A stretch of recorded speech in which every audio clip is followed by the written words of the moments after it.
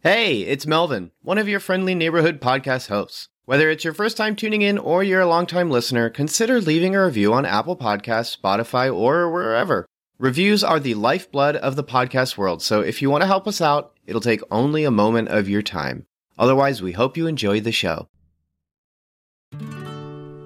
Hey, my name's Melvin, and I am your personal celery man.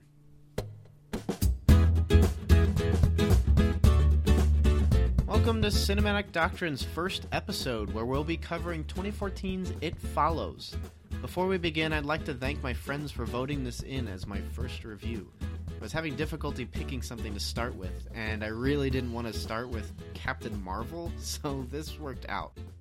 It Follows was one of the first few films I watched when I started to get into movies, It was around the time a friend recommended The Babadook, and after watching that, we were eager to watch some more modern horror films. I have to say, out of the two, It Follows is my preferred. I find the film quite convicting, despite it being more of a coming-of-age tale than a declaration of celibacy. But before we get started, let's give some context. It Follows is directed by David Robert Mitchell, who previously directed The Myth of the American Sleepover, and just recently released Under the Silver Lake.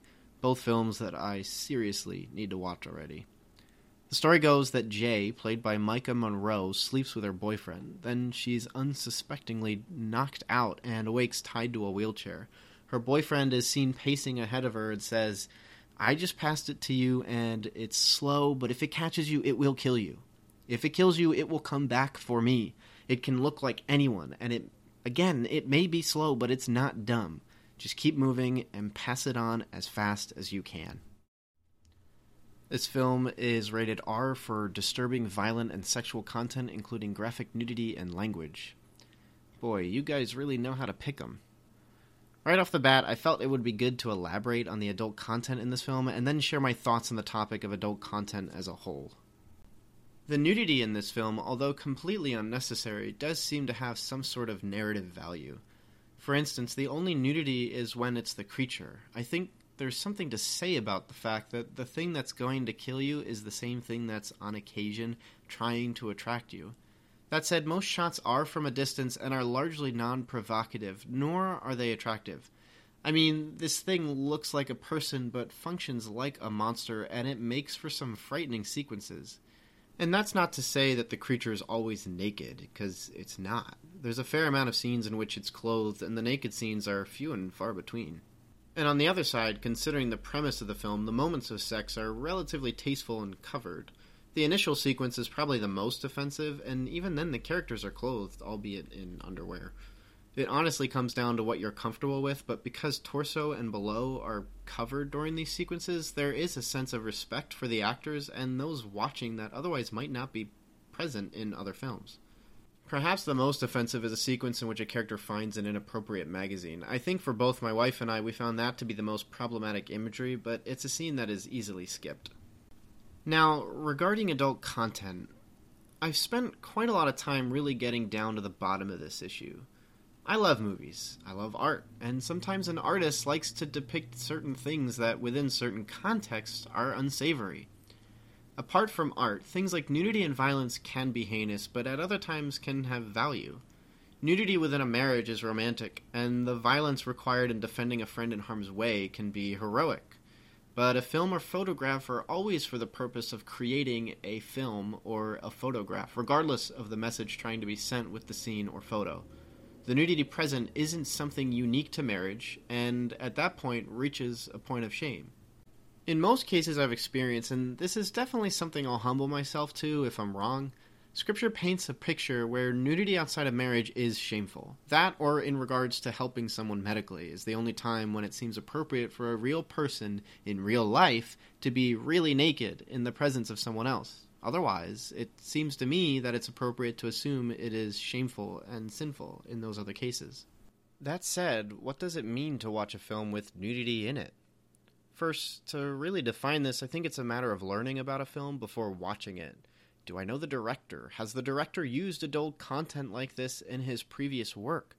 What does the IMDb Parents Guide say about the film? All of these things can help a viewer make an educated guess about whether it's something they can watch. But there's another aspect that needs to be applied. What about purpose? Why is there adult content in this film? What is it trying to say? For instance, violence in a film almost seems natural. We watch superhero films all the time where a hero is constantly in the midst of violent acts. However, unlike nudity, it's almost always fake violence. No one is actually getting hurt, but that doesn't necessarily mean a film isn't exploiting fictional acts of violence to glorify evil. A film like Cannibal Holocaust, despite seeking to be a commentary on news and reality television and the exploitation of the uncivilized, ultimately becomes what it seeks to critique based on how it chooses to portray its satire, especially when the film contains legitimate animal cruelty.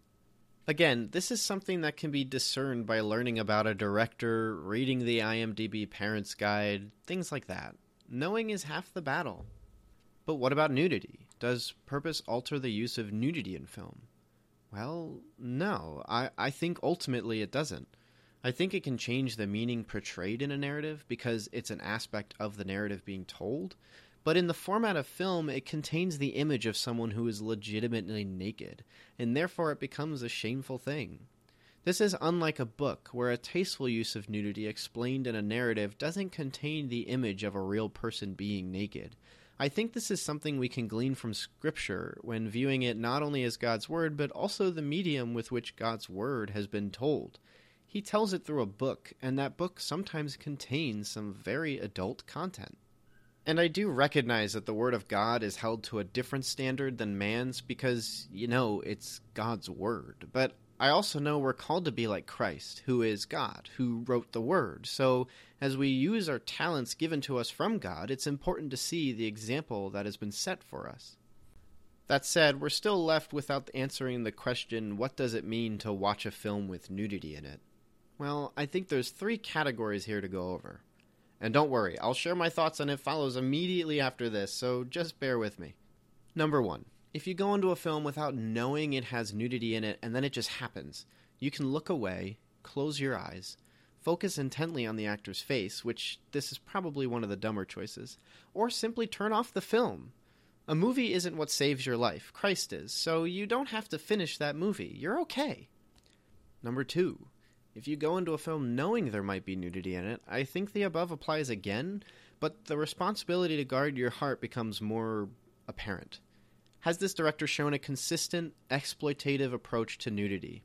Has he put actors in highly provocative positions before? Number 3. If you re-watch a film that has nudity, what are you saying about the film?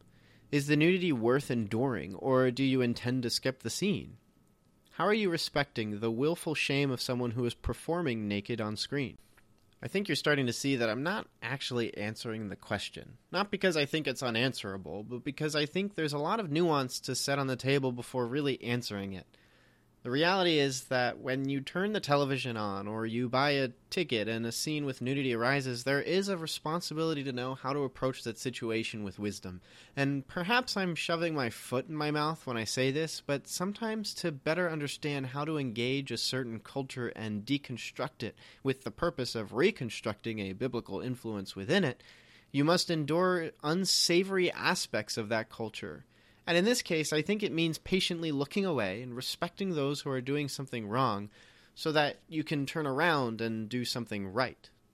And I'm going off script for a second to clarify. I don't mean respect as in let this person keep doing something evil so then I can just keep enjoying the movie. What I really mean is, like Genesis 9, we should turn away and then seek to cover up this person. And so when a scene like that happens in a film and you turn your head, it's a way of which saying, this is something I shouldn't be seeing. Let me look away for a second, and then when it's done, I can go back to watching the film and actually understanding what's trying to be said. Again, I am more than welcome to humble myself to being wrong here. This is simply how I've gone about tackling one of several problematic issues with cinema. There are plenty more we can discuss, but I think that's appropriate for another episode, as I've spent a lot of time talking about everything but the movie. At the very least, when entertaining It Follows, I think despite its faults regarding nudity, it is in fact a good film. There's a real sense of focus that Mitchell employs throughout. Each aspect of the movie really emphasizes a proficiency most sophomore projects wish they had. This is made especially apparent when you learn that the majority of the post-production was completed in around 3 to 4 weeks. Mitchell and his team had to make a suitable edit, work on the score, input sound, VFX, etc., all in time to submit for Critics Week at Cannes. To put that into perspective, most post-production can take upwards of 6 months to a year. That's impressive, and borders on unbelievable. Richard Vreeland, or as most people know him as Disasterpiece, puts together a wonderful soundtrack that fits the vibe so well. Most recognize him as the composer for video games like Fez or Hyper Light Drifter, and there are obvious references to Fez when listening to the soundtrack.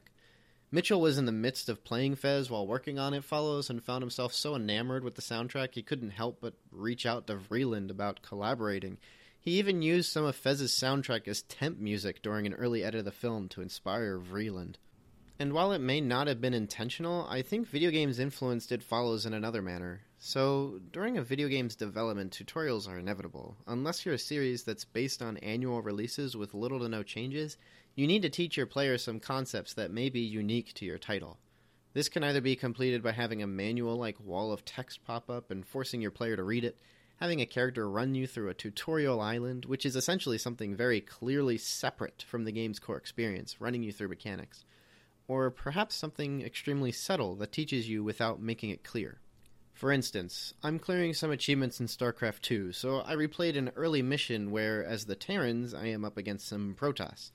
For those of you who don't know, they're basically different futuristic races to play that have different abilities. Anyways, the Protoss need to build pylons to generate power for their buildings. However, if a pylon is removed, the power for those buildings is turned off, and they become ineffective. To teach the player this, the developers placed a pylon first, then 2 buildings behind it. It becomes obvious that I will target the pylon because it's the first thing in my way. Once it's destroyed, an animation is triggered that shows the buildings behind it powering down. This taught me exactly what it needed to do without popping open a wall of text or clearly stating that I was in a classroom. It Follows has a similar instance of this. Mitchell knew that there was a specific way to enjoy his film, and he patiently teaches the audience how to engage with it. Early in the film, we see Jay on a date with Hugh, and the two of them end up going to a theater, and while they're in line, they play a game where you pick someone in the crowd, and the other person has 2 guesses to find out who it is. The criteria is that whoever you pick has to be someone you'd want to be. When the game begins, we're introduced to a populated point of view of our characters. Extras of all kinds are interacting with the scenery in very specific ways, and you're left scanning the scenery to figure out who our characters are thinking about. Guesses are made, and the scene continues up until a point when Hugh says to Jay, "Oh, I know who you'd want to be. You want to be that woman at the entrance." Jay answers, "What woman? I don't see anybody." To which Hugh immediately requests that they leave. This scene is brilliant, and there's an irony to me explaining it, but I think the fact that it's teaching us to look out while watching this film speaks to a creative mind that not only loves films, but honestly probably loves video games too. And like a good video game, it's good that a film follows something similar. Pick a mechanic, so to speak, and run with it. And It Follows really pursues this style of horror well. From that point on, you're constantly watching the backgrounds, the extras, and peeking behind the walls, searching for the creature that will do nothing but follow our character with fatal intentions. The stress arises when you as the viewer spot the creature before your characters do, but, they'll be okay, right? They just have to walk a little faster. That is, of course, if they notice it. And there's nothing quite new about this technique, although I do think that Mitchell's portrayal of this trope is what sets him apart.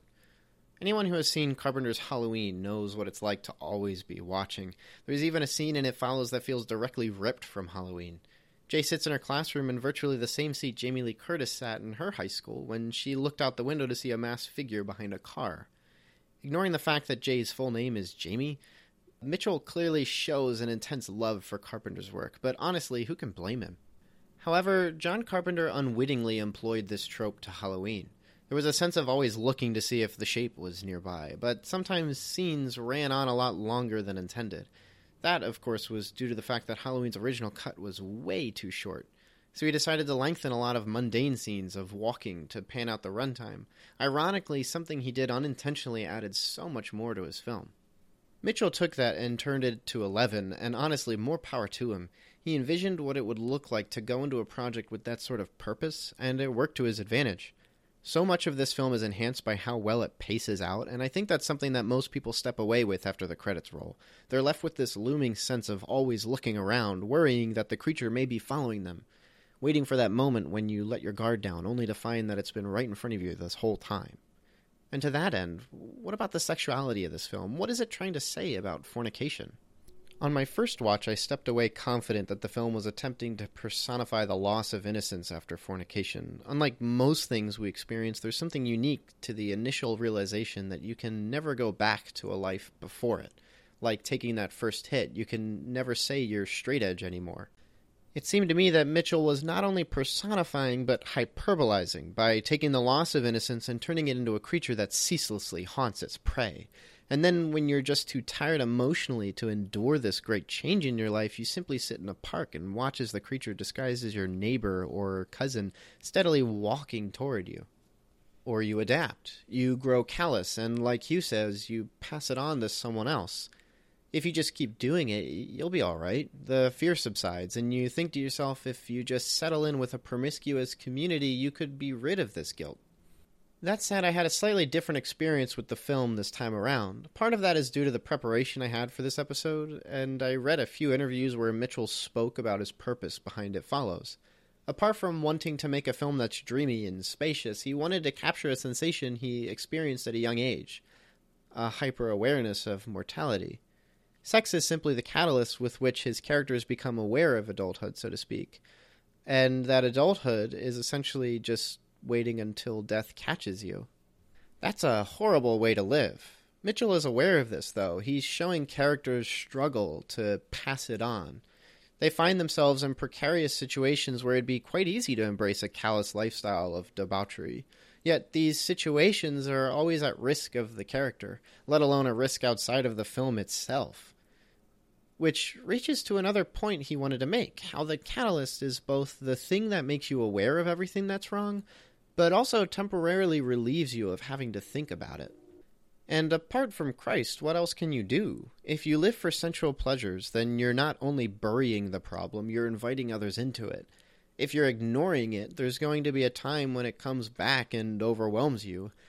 And even if you get through life without it coming back, you're still gonna die. Part of what makes this film so enjoyable is how it puts at the forefront this inalienable sense of existentialism, and Mitchell does this very well.